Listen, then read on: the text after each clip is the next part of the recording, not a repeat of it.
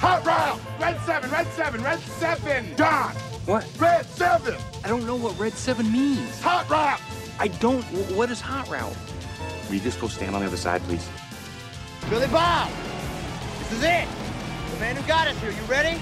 You don't think that lame-ass play where I run down field and act like I'm lost is gonna work, do you?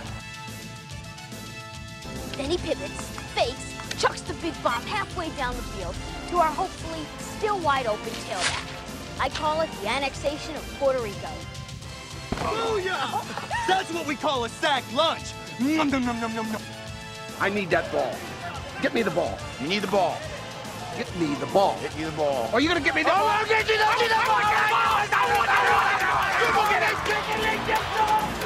I hope he doesn't kill somebody. The inches we need are everywhere around us. Hell yeah. They're in every break of the game, every minute, every second. On this team, we fight for that inch. On this team, we tear ourselves and everyone else around us to pieces for that inch. We claw with our fingernails for that inch. Because we know when we add up all those inches, that's gonna make the difference between winning and losing. Between living and dying.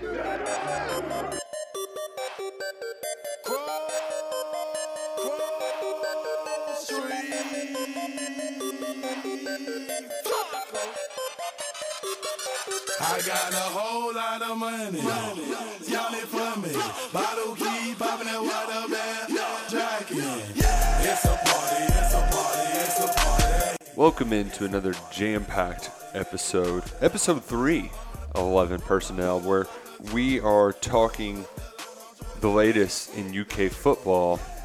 And there's a lot to talk about because camp has started, Adam Luckett. How you doing, Nick Roush? I'm doing well. You had a busy week, my man. Yeah. Or weekend, I should say, / week going on this week. Yeah. It was busy at the football fields, and even when I just want to talk Kentucky football, I get to fighting with Lamar Jackson, and Louisville fans try to fight me. It's been a little crazy, but I've thoroughly enjoyed every second. You're at the point in your life where you can have humble brags. Must be nice. Yeah. And it's one of those two where it was also really weird that one of the things that Louisville fans were mad at me about was, how are you going to make fun of somebody that's younger than you? It's like, oh shit, Lamar Jackson's younger than me. Dude's doing just fine. He's got he's made a couple $1 million.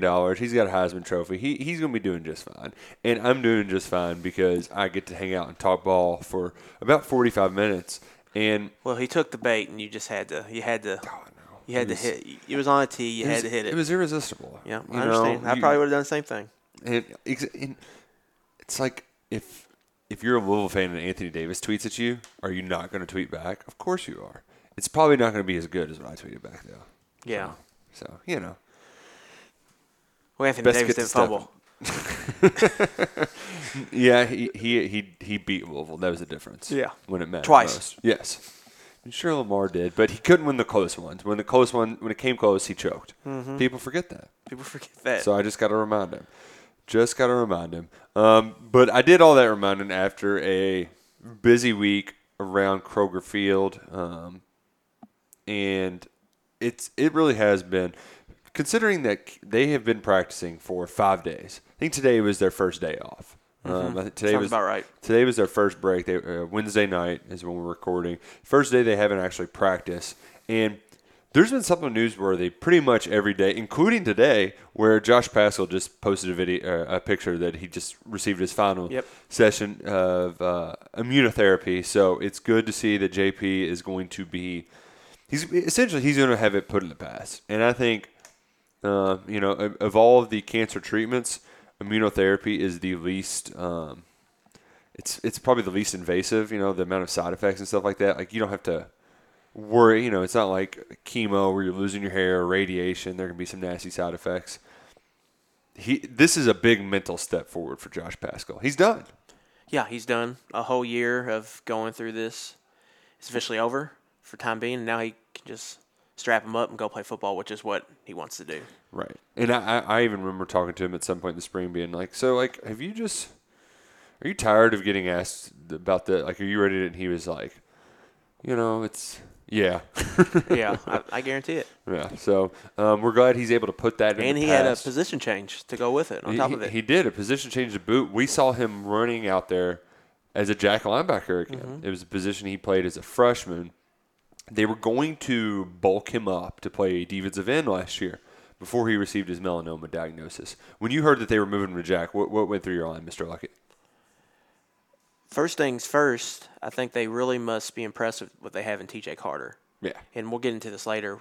What I saw from him at the open practice, even though they're just lids, he looks a little bit quicker, a little bit faster. He still holds in good weight. He looks like a candidate for a guy that could have a big season. Right. So I think they feel confident with him. But on the other side, I think they're kind of worried about Jordan Wright. We heard all that stuff in the spring. Even with the big spring game, the coaches were still kind of, down on their luck about that position after the game. And then we've got the whole Xavier Peters waiver limbo situation. So, and I think they know what they have in Pascal, and I think Mark Stoops believes in, establishing the run and stopping the run. And then you get Pascal in there combined with that defensive line. That's 280 pounds of beef you're going to have lining up on the line of scrimmage right there. And so I think that's going to make Kentucky a better run defense. Well, the terminology they've been using when talking about the secondary is we're going to put the best 11 out there on the field. And I think this is an effort to get the best 11 on the field because, like you said, like we can go through the defensive line and there's 6 dudes for 3 spots that are all solid. So moving Pascal out there, it really does. Jordan Wright is one of those where he was running with the ones, but Pascal was rotating into. And he's a SoFlo kid, so I see this as all right, SoFlo kid, if you don't get it together, you're just not going to play. So yeah, it's your 3rd year in the program. It's, now's your time. Right. If you don't get it together right now, they've got a guy. They've got 2 other blue chip recruits over there, and Xavier Peters and Pascal now. And Xavier Peters, he gave us an update at Media Day kind of on where things stand. And essentially, the whole time where they were waiting on the NCAA, they really hadn't even turned in his stuff yet. Yeah. He turned it. He submitted his paperwork for the immediate transfer waiver wire like the day before Media Day. Because part of the process is just like making sure it's thorough in your application process. And I think another part of it, which we found out when Blue Smith got if you all remember the name Blue Smith, he was the kid from Wayne High School, Alex Riegelsberger's teammate. Riegelsberger was essentially you commit and we'll bring your teammate too. That was kind of the strategy. He was one of the biggest targets in the last class. Right. Blue Smith was, yes. 6'6" outside wide receiver who also tracks, just really talented athlete. He ends up committing to Ohio State over Kentucky. After a year, he's transferred to Cincinnati. He cited mental health issues. Whatever the case may be, Luke Fickell said that, Ohio State cooperated, which Peter said that, Taggart cooperated. And I think was planning on cooperating. I don't know, Take that on the surface level. Yes, exactly. But if that's a part of it, then that's probably good news on Kentucky's behalf. And then the other thing is that I have a feeling that proximity somehow has to do with it. There was a kid that also transferred to Cincinnati from UConn. Now, he can just make the case because they had a coaching change too, along with their conference shift, right? Or am I just Etzel's still there. I don't know if maybe they had a coordinator change. Never mind then, but he's from Colerain in Cincinnati. So proximity, they just needed to be closer to home. So you just hope that 100 miles is close enough. And then Cincinnati had another kid, James Hudson, another former Kentucky recruit, went from Michigan to Cincinnati. But Toledo is probably closer that's what I was to Michigan. getting to. And I don't think Harbaugh and Michigan were very cooperative with that. They were not. So that could have some. But I think you're definitely onto something. I think distance plays a big deal in it. Chris Steele, that guy we talked about from Florida, that transferred back to USC, he was cleared, but his high school is 20 miles or so away from USC's campus. Right. So with with Peters, it's going to come down to, what is we don't know. What is the NCAA's? Because if it's like 100 miles Do they have an a hour, circle? Do they have this big circle they put on a map and just put it on there and say, if a kid falls between the lines, he's in. If he falls outside of the lines, he's out. Right. We don't know if Xavier Peters' home address falls in or out of that line. So and that's the thing is, so he's from a suburb of Cincinnati, Westchester. Mm-hmm. If you drive through Cincinnati, it's by the mall. I believe that's the exit that has the outlet mall and the giraffes on top of the flea market, and then you also have like the pirate ships and the big old Jesus thing. I'm pretty sure that's the same. It even says Westchester in big letters up there. But Peters, it's from Lexington to Westchester on Google Maps, 104.8 miles. Right. But you don't know if that's UK's campus. You don't know if that's his home address. So either way, you don't know if it's just city limits. Do they just count just Westchester city limits to Lexington city limits? Yeah, it would be a total crapshoot if they were like, oh, it's got to be within 100 miles, and it was 104. Yeah. They're not going to pigeonhole themselves into that, but inside that's probably what. If I had to guess, it's kind of how they make that decision. But we're still playing the waiting game on Peters, who running with the Jacks with Pascal and Jordan Wright. So that was Pascal's. That is the biggest news as of today. But yesterday, more huge news came out of camp. We knew Isaiah Epps went down, but we didn't know how severe it was. Turns out, kind of severe. For foot injuries, it's 6 weeks. Got to get a screw in his foot. Had to have surgery. Well, now he's going to be kind of borderline redshirt candidate the time he gets back. You're halfway through the season. 2 games in. 6 weeks is from now. When's the first game? Yeah, he's missing 2 games. If it's 6 weeks from now.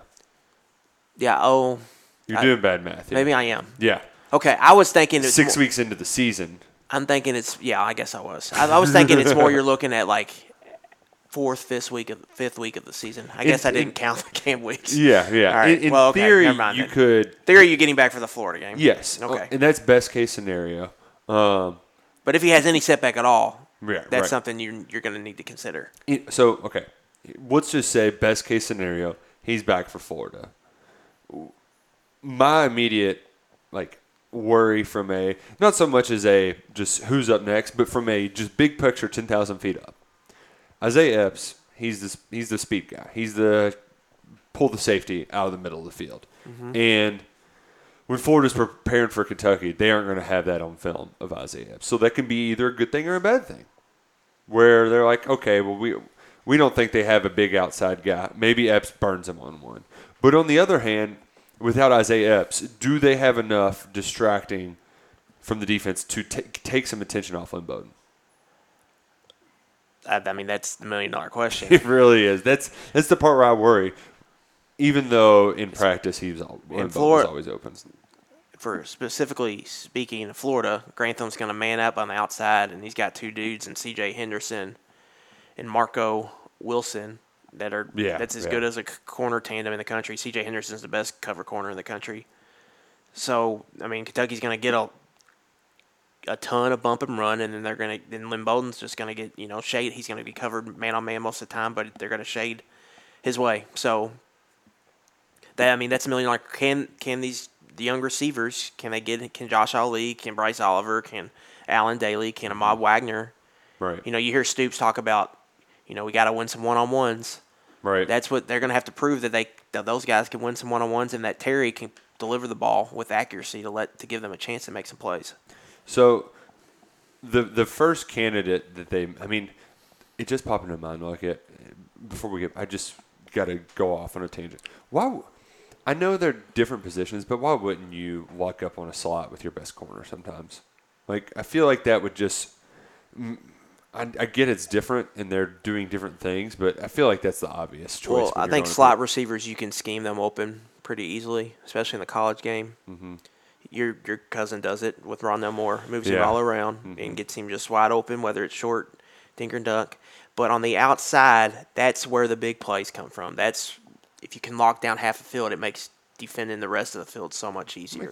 Makes sense. So that would be why. So if you have a C.J. Henderson that can just totally take away everything. Yeah, you make them. You say, okay, beat us on the other side of the field. If Lynn maybe he's lining up on the outside, then you'd be like, hey, go over and cover him. But you don't want to get him on a slot guy, and then he goes in motion, and then he moves. It just can mess. it can mess up a lot. So you'd rather just have, your guy on the outside and do that. Now, there's there's special occasions where, maybe against Kentucky, Florida might do that on, a few packages, just saying. Right. We're not going to – it's 3rd and 6. We're going to make somebody else beat us other than Bolden. Yeah. Or you can just be lucky enough to have a guy like Mike Edwards who's good at covering corners. Yeah. Or good at covering receivers in the slot. Now, back to the original point. The first thing when you hear of an injury like Epps, you say, okay, well, who's next? And the first name the coaches mentioned, the one that Stoops mentioned when we first learned that there was some sort of injury, was that Bryce Oliver played really well in that practice. And Oliver, if you remember, he was kind of not a forgotten dude, but he was a really late addition to the class last year. So you're just like, well, he's some redshirt sophomore kid. Maybe he'll end up doing something. When they added him, it was just kind of like, they added beans, wood gravy. Yeah. It was fine. He's Jordan Wright's teammate. Okay, maybe he might do something. Then in the spring game, he's the most electric athlete on the field that played significant time because they didn't play Bowden a lot. Did play a lot of guys a lot. But Oliver had 8 catches, 105 yards, touchdown, and he won a lot of jump balls over dudes. And as Eddie Grant said, he won plays over the ones. Competitive catches. Yes. And I also like that Eddie was talking about, like, Oliver got hurt in high school, so a lot of schools kind of backed off a little bit because they didn't get to see a full senior season. But he's like, yeah, we were watching him play basketball, and he's got his elbow over the rim dunking on people, and it's like, well, this guy's an athlete. Mm-hmm. But Oliver is the guy that's going to immediately step in that position because, from my understanding, the way they like to use their outsides, they like a burner, and then they like a possession guy, a big body who's just going to catch passes. Mm-hmm. So in years past, it was like a Dorian Baker and a Jeff Badet. Yeah. So they just lost their Jeff Badet. And I think the idea, the main idea is to have Josh Ali be their steady, rock-solid guy, even though he's not a big guy. He's only like 6'1". He's bulked up some, but he's not the biggest guy. I think a lot with Ali, You're fine, yeah. I think they view him as probably their best route runner. That's why I think you're seeing him more in those because they trust him more to create separation, create space in that intermediate game. Right. And those are the hardest. Give Terry easy throws. Routes to, like, a 10-yard hitch on a good cover dude. Yeah. Like, and that will come back. That's something that was Juice Johnson in the offense the last couple of years. They could, when it was 3rd and 7, they could count on him to run a 10-yard out, and he would be open. Mm-hmm. Then that's something they kind of missed last year, especially on the outside. So that's something that they're searching for. So there's one. So I think in one scenario we've got here, Mr. Luckett, is you roll with Oliver, and you just say, okay, you're playing on that outside spot. Just be our burner. Go make some big plays downfield. He caught some jump balls. They aren't saying it's impossible. They also, Michael Smith liked to throw in DeMarcus Harris. Mm-hmm. True freshman who enrolled early last year because I think he had just 2 really good days in a row. Yeah. True freshman led the state of Florida in receiving last year in class 6 or 7A. And if you watch DeMarcus Harris's tape, he does some, he creates separation. Mm-hmm. He gets on the top of routes. He's not just making plays, catching the ball and making a lot of people miss. He's making, he's getting open vertical, making vertical catches, getting open on the sideline on comebacks. So he, on just his high school tape, it was really impressive what at least to me, what he did. Now in the spring game, he struggled. Yeah. But it was good to hear, I think, the coach is already bragging about him because he was a guy that I thought could maybe surprise some people. So, he also coach's son. Big fan of the coach's son. But what I am curious to see, so they can go the route where they just roll with those 2 dudes and let Josh Ali stick to what he's doing. Or they can say, Josh, we need you to be a burner, and then they can just put Ahmad Wagner on the other side. Bingo. And it's a kind of just who's the hot hand. And I think that's kind of how you have to be with receivers. Who's given you the most as of late? And the thing, that's the good part. There's a month for them to figure this out. Injuries suck, but it's good to get them out of the way. Yeah. I would much rather it happen now than the you hope it's typical not third scrimmage of the, You hope it's just a little bug flying around and not just a trend, a season-long trend that's starting. Definitely. But at the same time, that Epps injury, he's going to be back. Yes. Keaton there were some other injuries in camp. Keaton Upshaw had a hamstring. Right. Tweak that a little bit. There was another one I'm not thinking of right now. Brandon Eccles. Brandon Eccles is being held out for unspecified leg injury. It wasn't Wasn't there something with Wright, like where they were like, well, we got to be cautious with him? I don't think so. I don't remember that, but that might have been the case.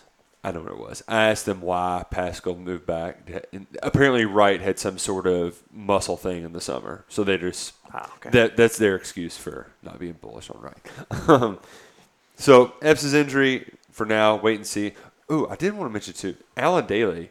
He's getting some play out there, but they're also playing him at their Y position, which is essentially the slot next to Bowden. So when they go 4 receivers, he'd be the other slot guy. It's what Bouvier played last year. Yes, exactly. And you almost always see little guys in the slot. I always hated that. I would rather, no offense to Bouvier, but I would like to see C.J. Conrad in that slot. They don't like flexing their tight ends out. And I loved it when I did it. It was the primary position I played. Mm-hmm.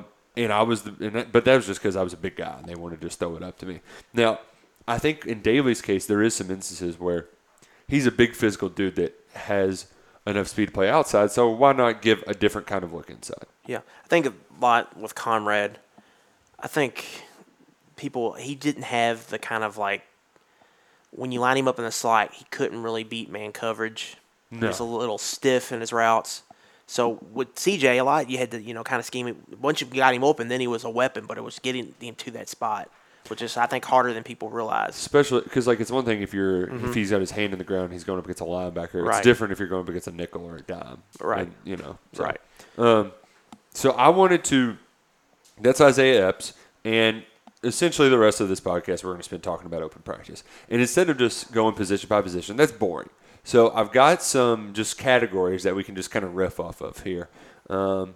Starting with our most pleasant surprise from the open practice, which was, as you said off the top, it was just helmets. It was just lids. So that kind of, I just wanted to hear the crunch. That's all I wanted. I just wanted that, just give me a little bit of that Captain Crunch. Yeah, couldn't they just done it a day later and gave us the shells, helmet, shoulder pads? Man, I know.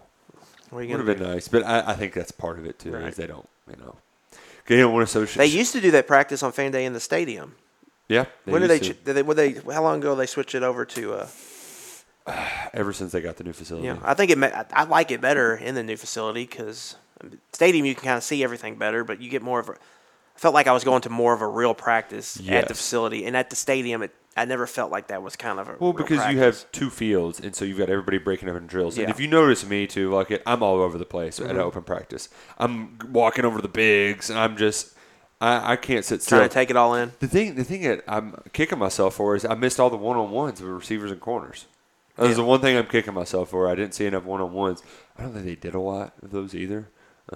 Probably because they were just in lids. They were in team period a lot. We got a lot, which I was surprised we got as much team period as we did. It's probably because they were just in basic install too. They're on day 1 stuff still.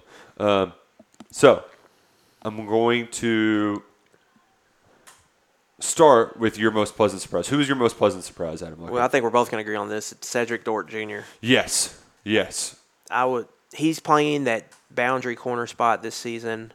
And he's pretty much a lock to start at this point, I think. I know, and he was one that, I really didn't. He was in that mix of just Well, he was another recruit. He came out, and he was just kind of they added him. He was low 3-star. I think one recruiting service had him as a 2-star. But the report coming his game was that he was physical at the line of scrimmage, really good tackler. He kind of fits that. That's what you need in that boundary corner, a guy that can come up, play press, doesn't back away, and can help you in run support. But you usually have a bigger corner at that spot. And he's 5'11", 180 pounds. He's not very big at all. So, I would need to find maybe a question you want to ask Stoops or maybe Brad White or Klink is, you've been big at that spot in the past. How different is it, because Ced's going to obviously be having, a size advantage. Does it change your scheme at all, or does he have the physicality to hold up, you think, against all the receivers he's going to face? So the thing about Dort that you may or may not know, I knew some of this. I just recently learned some of it, but he enrolled early, and he made I forget what it was, but he made a crazy hit on special teams once, and I was like, oh, okay, this kid balls. What I did not realize is that he got injured last year. He was set to be their dime until he got injured last year. Well, they don't. they don't tell us that he got injured either, so we just didn't know. So that happens, and now we just got a guy. He's one of the SoFlo kids, and I'm waiting to see it with the SoFlo kids, because they're going to talk big game. So I'm ready to see him walking. And man, his reaction time on all of those quick routes was impressive. Mm-hmm. And it was one of those where he was a guy I really wanted to see, and I was pleased with everything I saw from him. Yeah, I mean, he looked comfortable out there. He was all up in. Oh, all up in the grill. Which is what you need in that boundary spot. That's how you have to play. You have to get up and stick your nose in there. Mm-hmm. You have to play with a small amount of space with you and the receiver.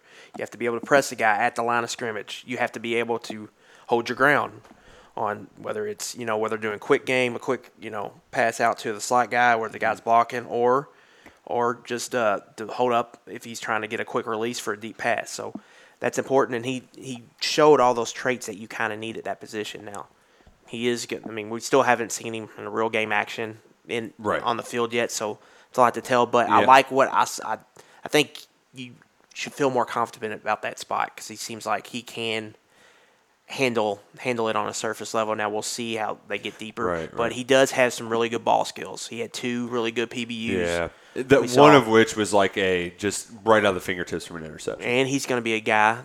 They love to do that cat corner blitz from that weak side. We didn't see it as much last year, but we saw it a lot when Westry was younger. I think Lonnie did it. Lonnie against Tennessee. I don't know how Garantano didn't fumble that ball down in the red zone. God, I think that's going to be something. Yeah, and Westry had the big one at South Carolina. Uh-huh. So I think that's going to be something you see more of with Dort because he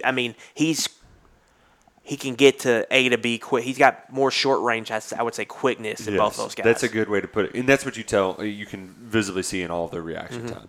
And he was playing up man most of the time, but even when he's jumping on blitzes, they're not blitzes, in zone, and he's popping up and somebody's trying to come across the middle, very quick reaction time.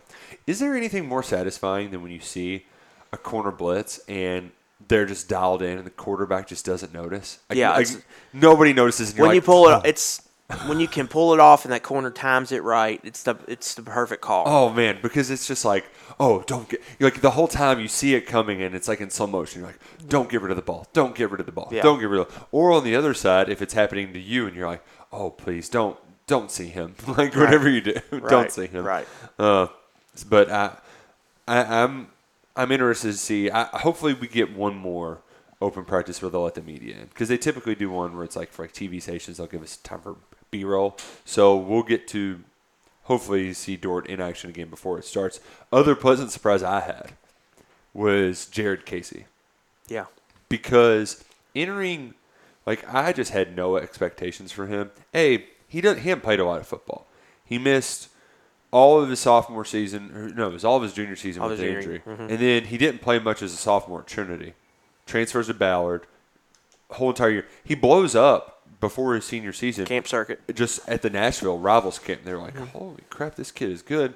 And then I can't, it's hard for me to judge Louisville Public School linebacker. It just is. Because the team wasn't very good.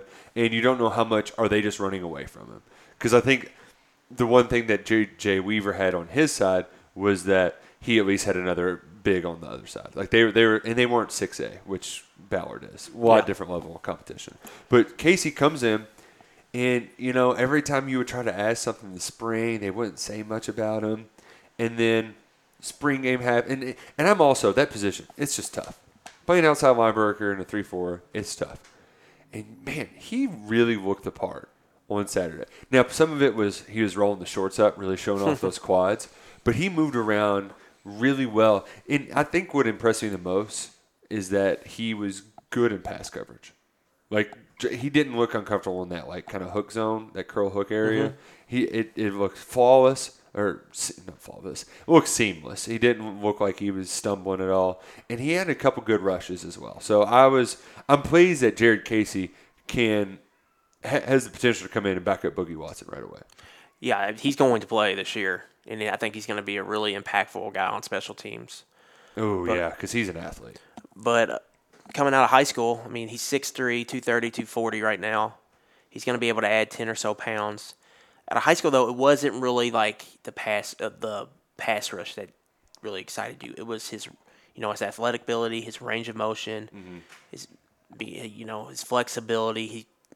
On tape, he was really good at taking on blockers, stringing out runs, holding, contain, and that's kind of what you need on that Sam Backer, somebody who can hold the edge. You talk about establishing or maintain the edge all the time, and that's what he does best. And I think he's going to be a guy that they're going to throw in there a couple plays a game just to get his feet wet at that Sam linebacker position. Yeah, so I'm excited to see what Jared Casey develops into, even though he's got a long career ahead of him. But I mean, Boogie, perfect example of development and like baby steps over time. That can be the same with Casey, and even if we don't see him right away. He's on a track to back up Boogie for 2 years and become a starter as a junior. That's exactly what Boogie did. Yeah. So, all right, who are the guys that the next category? Pass the eye test, the look test. Everybody's favorite. It's something that the look test was startlingly different early in the Stoops era. Now it's not quite as significant. Now it's more of I noticed the differences. And the first person it's still taking me time to grasp is how much bigger Josh Alvey got. Yeah. He was up until this year he was number 82. So I saw 82 at first. Single digit makes him look better too. It always does. But the 82 now is Tate Crooms, who is also really tiny. And so I was like, wait, how can 82? No, my mind just trying to like grasp that. The hamster wheel isn't spinning fast enough. Dude needed to put on some muscle to be able to play against physical cornerbacks in the SEC, and he did just that. For me, it's two guys on the defensive side of the ball. Okay, hit me. Chris Oates looks like he was made in a football lab. I mean, the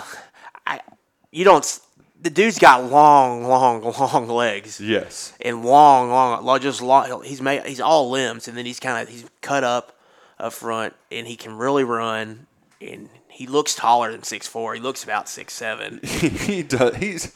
Because I feel like I look at him eye to eye and I tell people I'm 6'6". That's a guy in a combine setting. I like this. I mean, he looks like a guy that would test off the charts. And another guy, Yusuf Corker. He was when I first got there. They were in some kind of weird stretch drill where they were doing like I don't know, kind of like I guess loosen up drills with different coaches. And he was with mostly linebackers and outside linebackers, and he didn't like stick out at all. He just looked like he was one of them. He looked like he belonged. And he's just, he's a tall, big safety. And those are two guys, like, when you get off the bus, it really is like, oh, these guys are, big-time football players. And, of course, everybody's was Keaton Upshaw that was at that practice. And everybody could not stop talking about him. And he's a kid, too. I remember he was at not one of the first camps I went to, but whenever he camped at UK, I think he was already committed at the time, and Vince worked with him extensively. And I just remember looking at his arms, and I'm like, that's not a high school kid's arms. Like, that's a college-looking kid's arms. Mm-hmm. Dude is huge. The other person I wanted to add to this is Xavier Peters does not move like a person his size should move. It really is, like, just amazing at how much ground that dude can cover. It's the thought of taking a hit from him, like if you were running a drag or something and you don't see him out of the corner of your eye, it's just devastating. Absolutely devastating. Man, looks good in shorts. Well, we're still waiting on the NCAA, but we talked about that. It'd be nice. It'd be another nice piece for them to have in that front seven. It'd be really nice to have him. And then, last but not least, just the offensive line. Like, watching them hit the sled, we can run behind that offensive line. And they're already we heard Eddie Gran talk about it, I believe, what was it, yesterday or a couple of days ago. He met with the media. I guess 2 days when this podcast was released. Just how much confidence that coaching staff has in that offensive line. They really do. I mean, they go out of their way to talk about that group. Big man lead the way. Yeah. That's going to be my new bullets are flying. Because Grain when it's quarterback competition, got to see how it is when the bullets are flying. And I try not to laugh every time he does it. Now it's big men lead the way. They are really excited about that group. And I think a lot of that confidence in that offensive line and the confidence in that defensive line is why we've seen Stoops kind of like buck against the trend that they're going to take a step back. It's because this is a line of scrimmage league, and they know they're better than most of the teams in this league at the line of scrimmage. Yeah, there's a lot of inexperience on the line of scrimmage in the SEC. Mm-hmm. We'll talk about it once we get to the teams, but like mean, Arkansas, they have one returning offensive lineman, and then they just lost the starter for the year. Starting right tackle tears his ACL first practice. Florida, that's the biggest question with them. They lost Jawan Taylor, Martez Ivey. Martez Ivey was like a 3-year starter.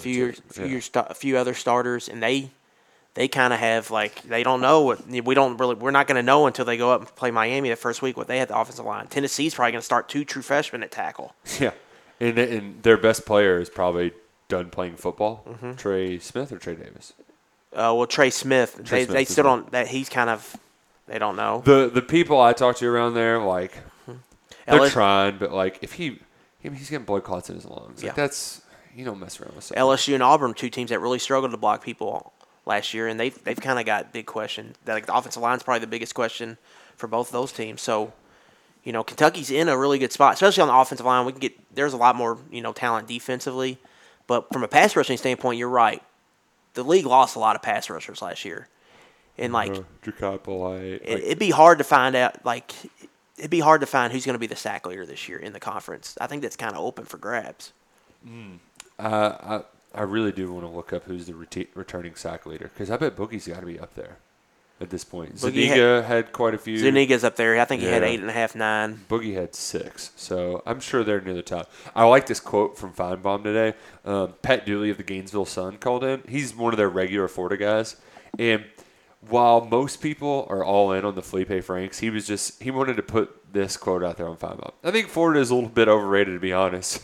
People get mad at me for saying this, but that's my honest opinion. Doesn't mean they can't have a great year. Pat Dooley gives it to you straight. Just a great freaking quote. Because a lot of people do just get sucked in on the good skilled players, but, Bobby Petrino fell in love with skilled players too. And look what happened to the Cards. Look what happened to them. Okay, moving on. This is the category that I think there's 2 names that come to mind, and these are the folks who are fighting for a job.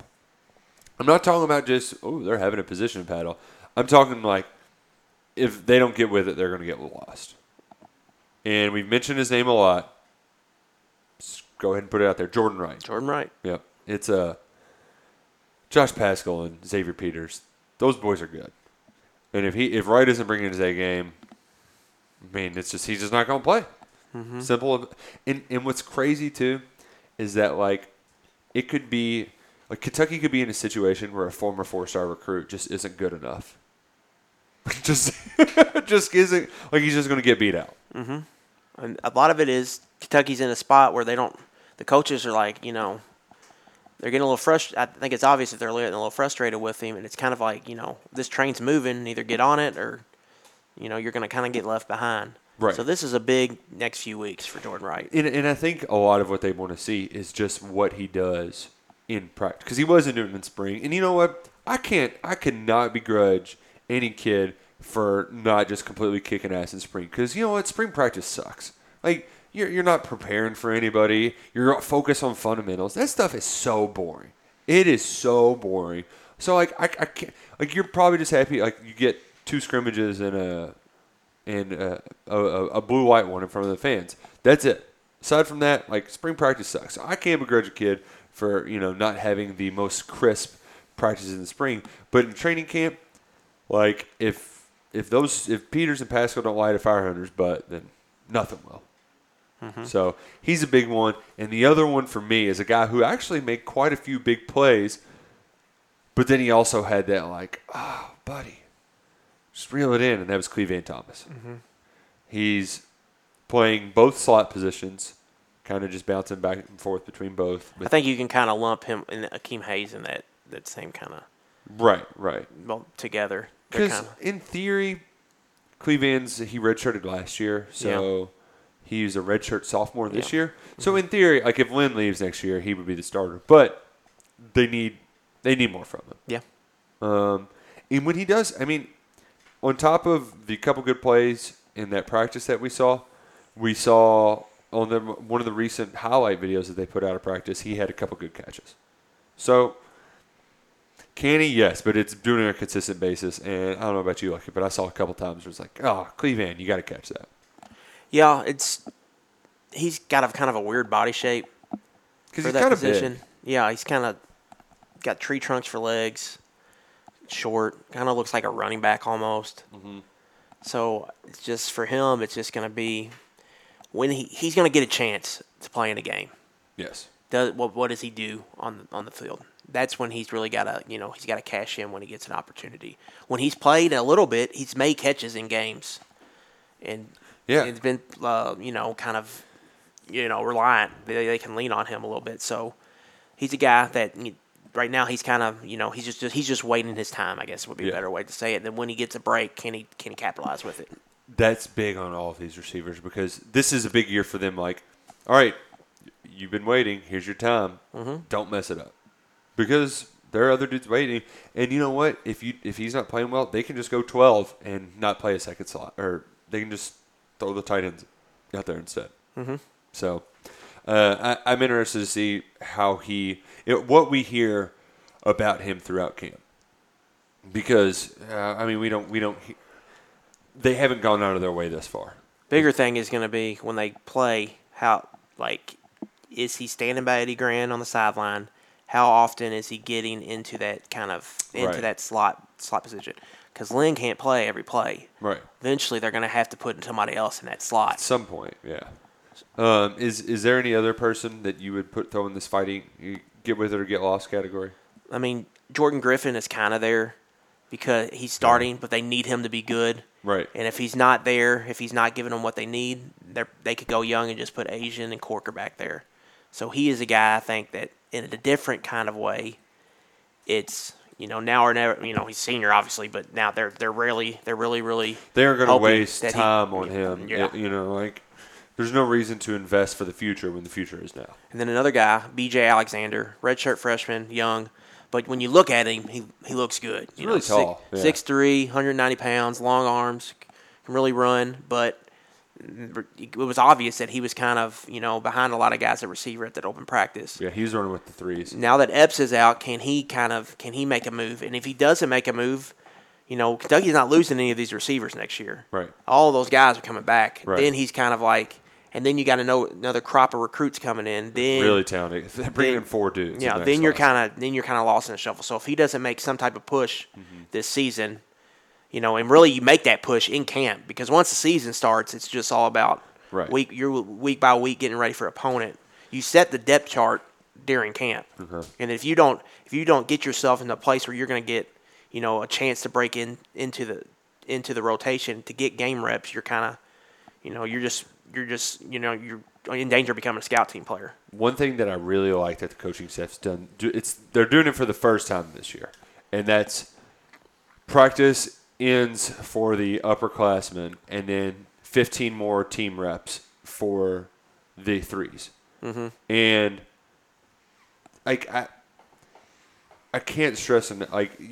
They're sitting in meeting rooms and film so much, and to give them 15, they're getting 90 extra reps a week essentially for them to critique themselves on film, and I just think that's huge from a coaching aspect because when we were out there was a lot of teaching going on in the individual sessions, but a lot of it's focused on the guys who are playing right now. When you give them that, it's basically like your freshman practice, because in high school they typically divide it up. Freshmen and then JV and varsity are all in the same, except if you go to a factory like St. X or Trinity, and they've got to have a whole different that's a different story. But most time the freshmen get that individual attention so they can have more instruction. They need instruction right now, and I think having just that into practice, I think it's going to really benefit in the long run, because this is a young football team. This is a very young football team. Well, it gets back to when the season starts, they're not going to get that individual. Those are the guys that are going to be on the scout team, preparing the team for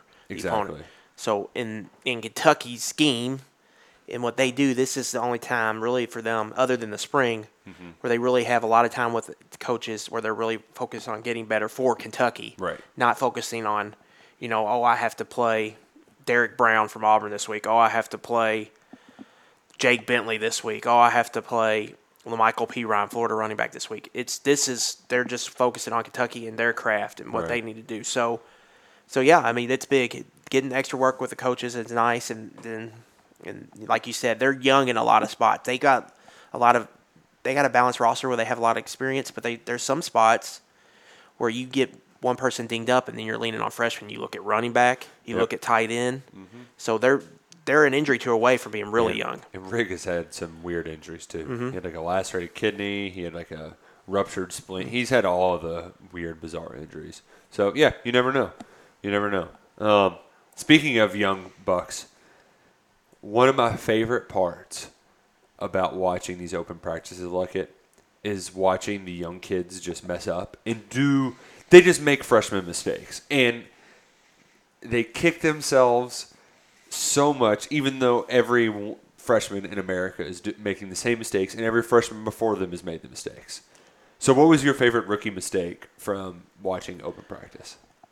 I know what yours is, so I'm gonna save it for you. Okay. But mine was Eddie Green comes back the next day and starts talking about how Kavosiey Smoke is a great route runner, has unbelievable hands.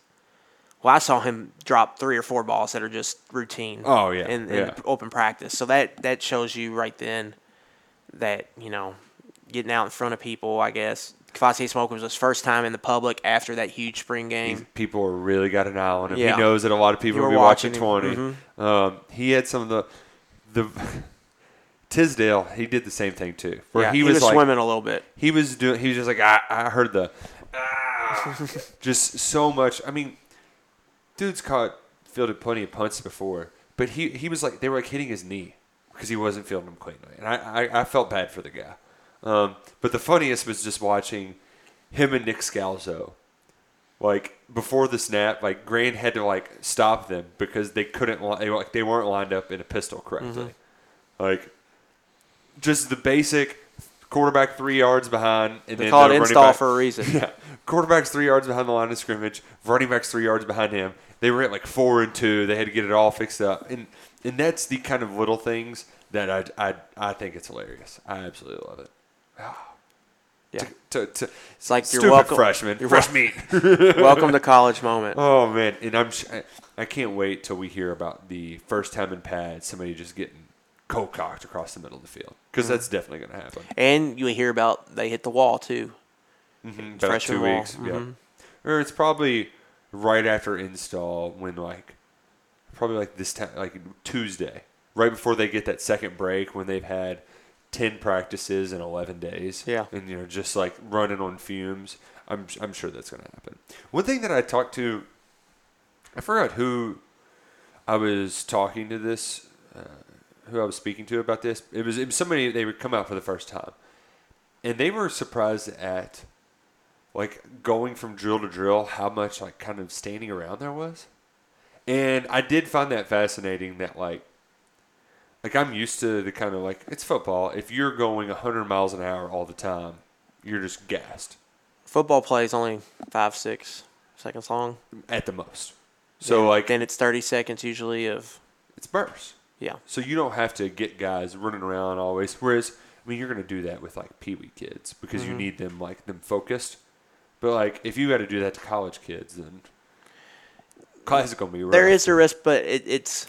It's crisp. It's repetitive. It's like, let's go. Let's go fast. Let's get everybody reps. Get as many reps as you can. So it's not like they're just, there are periods where you're kind of standing there for a little bit. But for the most part, you're getting in, you're going. I like what Are you doing 10, 12 reps in a row, and then second team's doing 10, 12 reps in a row? When the defensive line, when they were doing their individuals, which the most basic come off the ball and just hit a dude in the chest, they would like line it up, and it was hit. I mean, they were basically just pushing him out of the way to make room for LeBlanc to say hit and correct whatever was messed up. Rapid fire. Same with sled drills. They get the hell out of the way as soon as the strongman blows the whistle.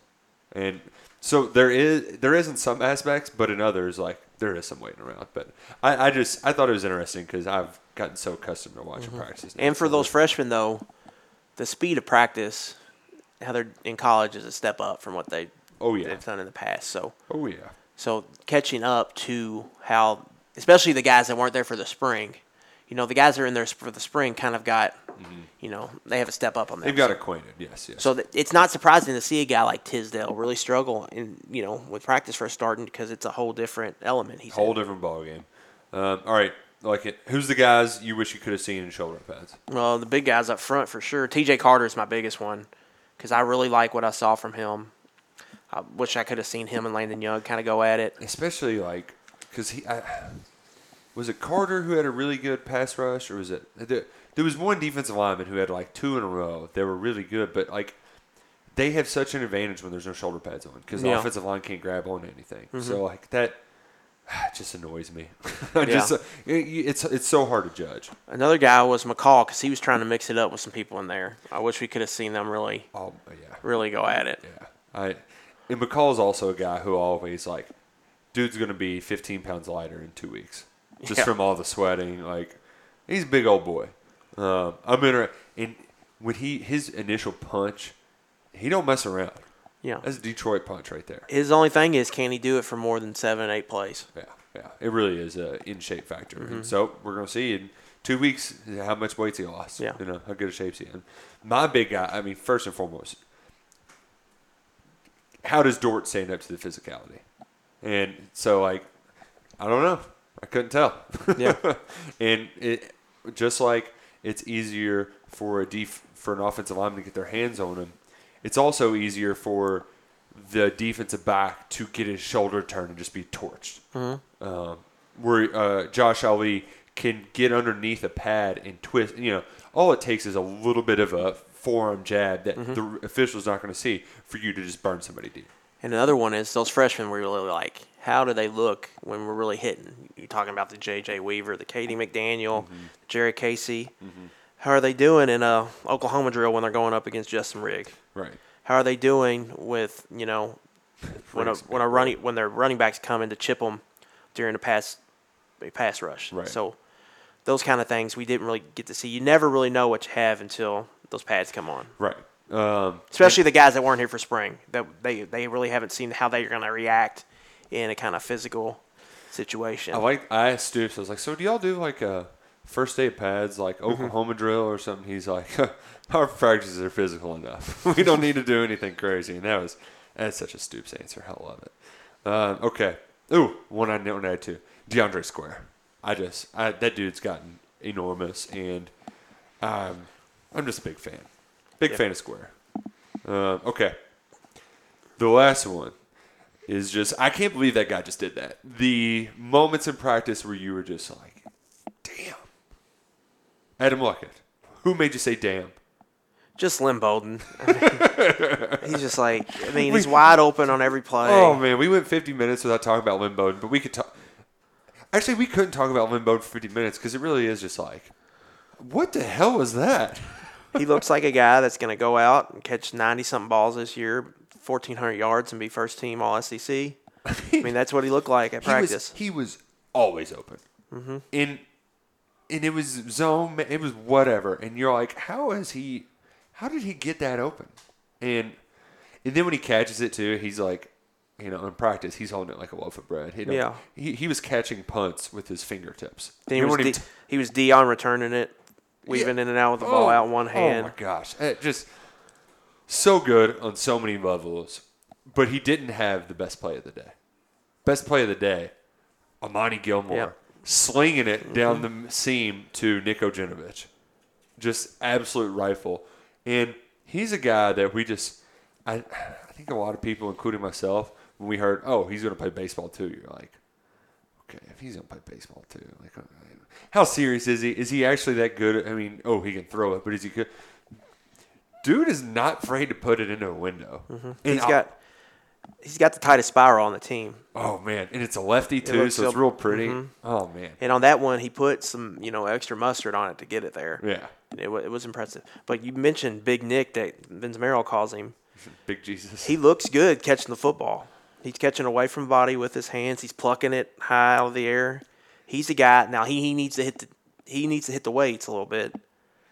Really? Yeah.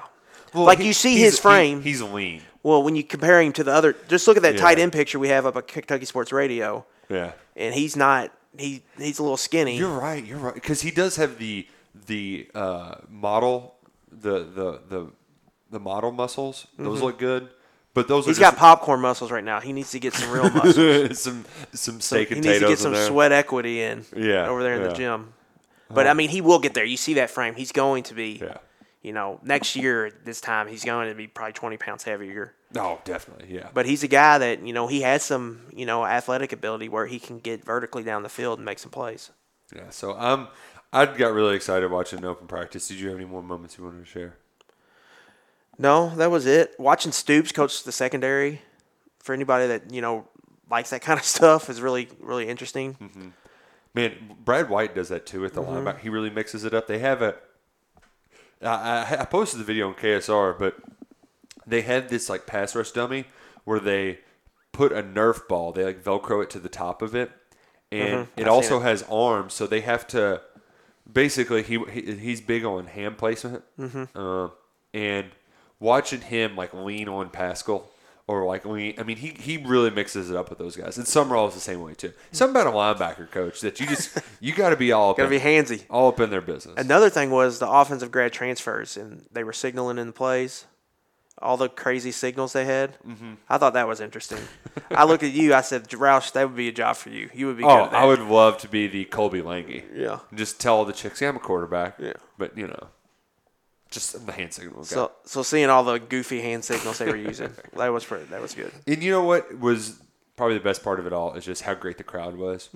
I've been going to these since they were doing fireworks on a Friday night at Kroger Field, and I was pre-gaming the frat party that night. And the crowds at Commonwealth Stadium could not compare to the fans that showed up Saturday. It was impressive. It was fun. Like, I almost felt bad for some of the fans because the lines were so long to get autographs. They couldn't get everybody they wanted to. People were excited. But that's what happens when you got a good team. Everybody wants their autograph. And I think I'd rather have everybody want their autograph than nobody. And cool thing they did, too. They opened up the facility. So, like, fans who don't always get to see it, and they couldn't go in the weight room in the locker room, but they could take a look inside. I think that was a good idea. But they could see the wall where they've got all the NFL players, and they could look at the trophy case and see all of what that investment was going into. You saw the big Josh Allen NFL draft poster right outside the football facility, and then you go in. You got for all the fans, they get to see all the trophies: the Governor's Cup, the Citrus Bowl trophy. They've expanded the trophy case too. It used to only hold a couple, and they're like, you know what, we're throwing them all in there. Now they got them all. All the old Music City Bowl trophies are in there. Some of the older trophies from back in the 80s and 50s are in there. It's good to be back. But real quick before we sign off, did you have any big takeaways from Media Day? Or was it just I got free breakfast? It was I think the thing I liked about it most is that the guys were having fun in this. Like you could really feel like we've done really well. So we're going to enjoy this, but also we know what it takes to stay at this level. And I think that was something, especially when I got to thinking about the schedule came out today, and you've got the road trip to Auburn next year, which is the big change up instead of having Arkansas at home. And I got to thinking about the old Auburn games. And Kentucky had no business losing to Auburn on that Thursday night, but they didn't know how to win yet. And I think it's really important that the young guys on this team, they know how to win. And that's culture, climate, all the C words that the coaches use. A lot of it's just knowing how to win and being confident whenever it comes to crunch time. And I think these guys got it.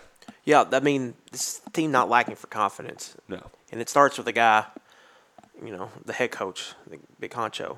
Yes. But even the coordinators, are talking. But we did get, our kind of my tempo question, they kind of shot down. Oh, they shot it down. Oh, Gran was like, you don't got to run tempo to run a lot of plays. Yeah. We will not see tempo. well. You just got to be really good on first I'll down. agree to disagree on that. But yeah. But we'll see. I mean, they are going to throw the ball more. I think they've made that pretty obvious. Yeah. While stating, we're still big men lead the way. Mm-hmm. Yeah. Maybe they'll snap the ball with 15 seconds left instead of 8 or 7 seconds this year. Maybe that's the plan. Funny thing from interviews too. They talk about why they're throwing it to running backs more. Well, Terry knows where his checkdowns are, which is it's objectively hilarious, but also dude probably did just panic last year and take a sack instead of get it to his running back at least 5 times. Well, and they also had some pass protection issues too. Right. They had to keep running back in a lot. Right. But A.J. Rose is a guy they split him out wide. Yeah. He ran some screens with him. Oh, they folks, if you hate screens, they had one 10-minute period where it was only screens. Well, yeah.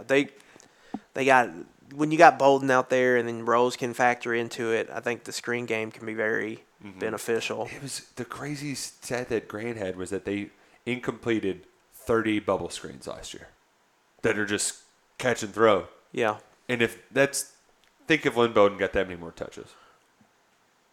Yeah, good things. I agree. And it can be a great, kind of 3rd and 6 play. Get out there to Bolden, and you're giving your guy, your best player, a play where he's kind of in space. Especially if they're in zone. I trust Lynn Bowden to make a man miss and get to the sticks as much as I trust somebody to run a little comeback at 7 yards. With Rose too, being a running back, it's gonna be hard to get him in space. But when you can, I'll be interested to see, what he can do in space, because we've seen him kind of get out in the open field and the kind of damage he can do. Mm-hmm. So that's something I think we're gonna see more is that the running backs be involved in the passing game. All right. Well, this was fun. This was a good episode. Number 3. How'd it feel? Good. We'll get back to more position previews and whatnot next week because the training camp grind. They're going to start shutting up here in about. We'll get probably 2 or 3 more solid interview sessions. We're going to have a scrimmage on Saturday where we'll hear from Stoops afterwards. But they're going to start tightening up here before too long. Yep, it's going to happen. But then, hey, football season. Football's back, folks. We get to watch an actual football practice. How great is that? It's unbelievable. It really is. And you all are unbelievable for listening to 11 Personnel. Subscribe, rate, review. Thank you for all of you all that did that last week. Yeah, especially the person who said that. We got a lot of good feedback. Like it was Ken DeBear Bryant. I will not confirm nor deny that, Nick Rouse. Great stuff, folks. We appreciate you all listening to 11 Personnel. We'll be back next week.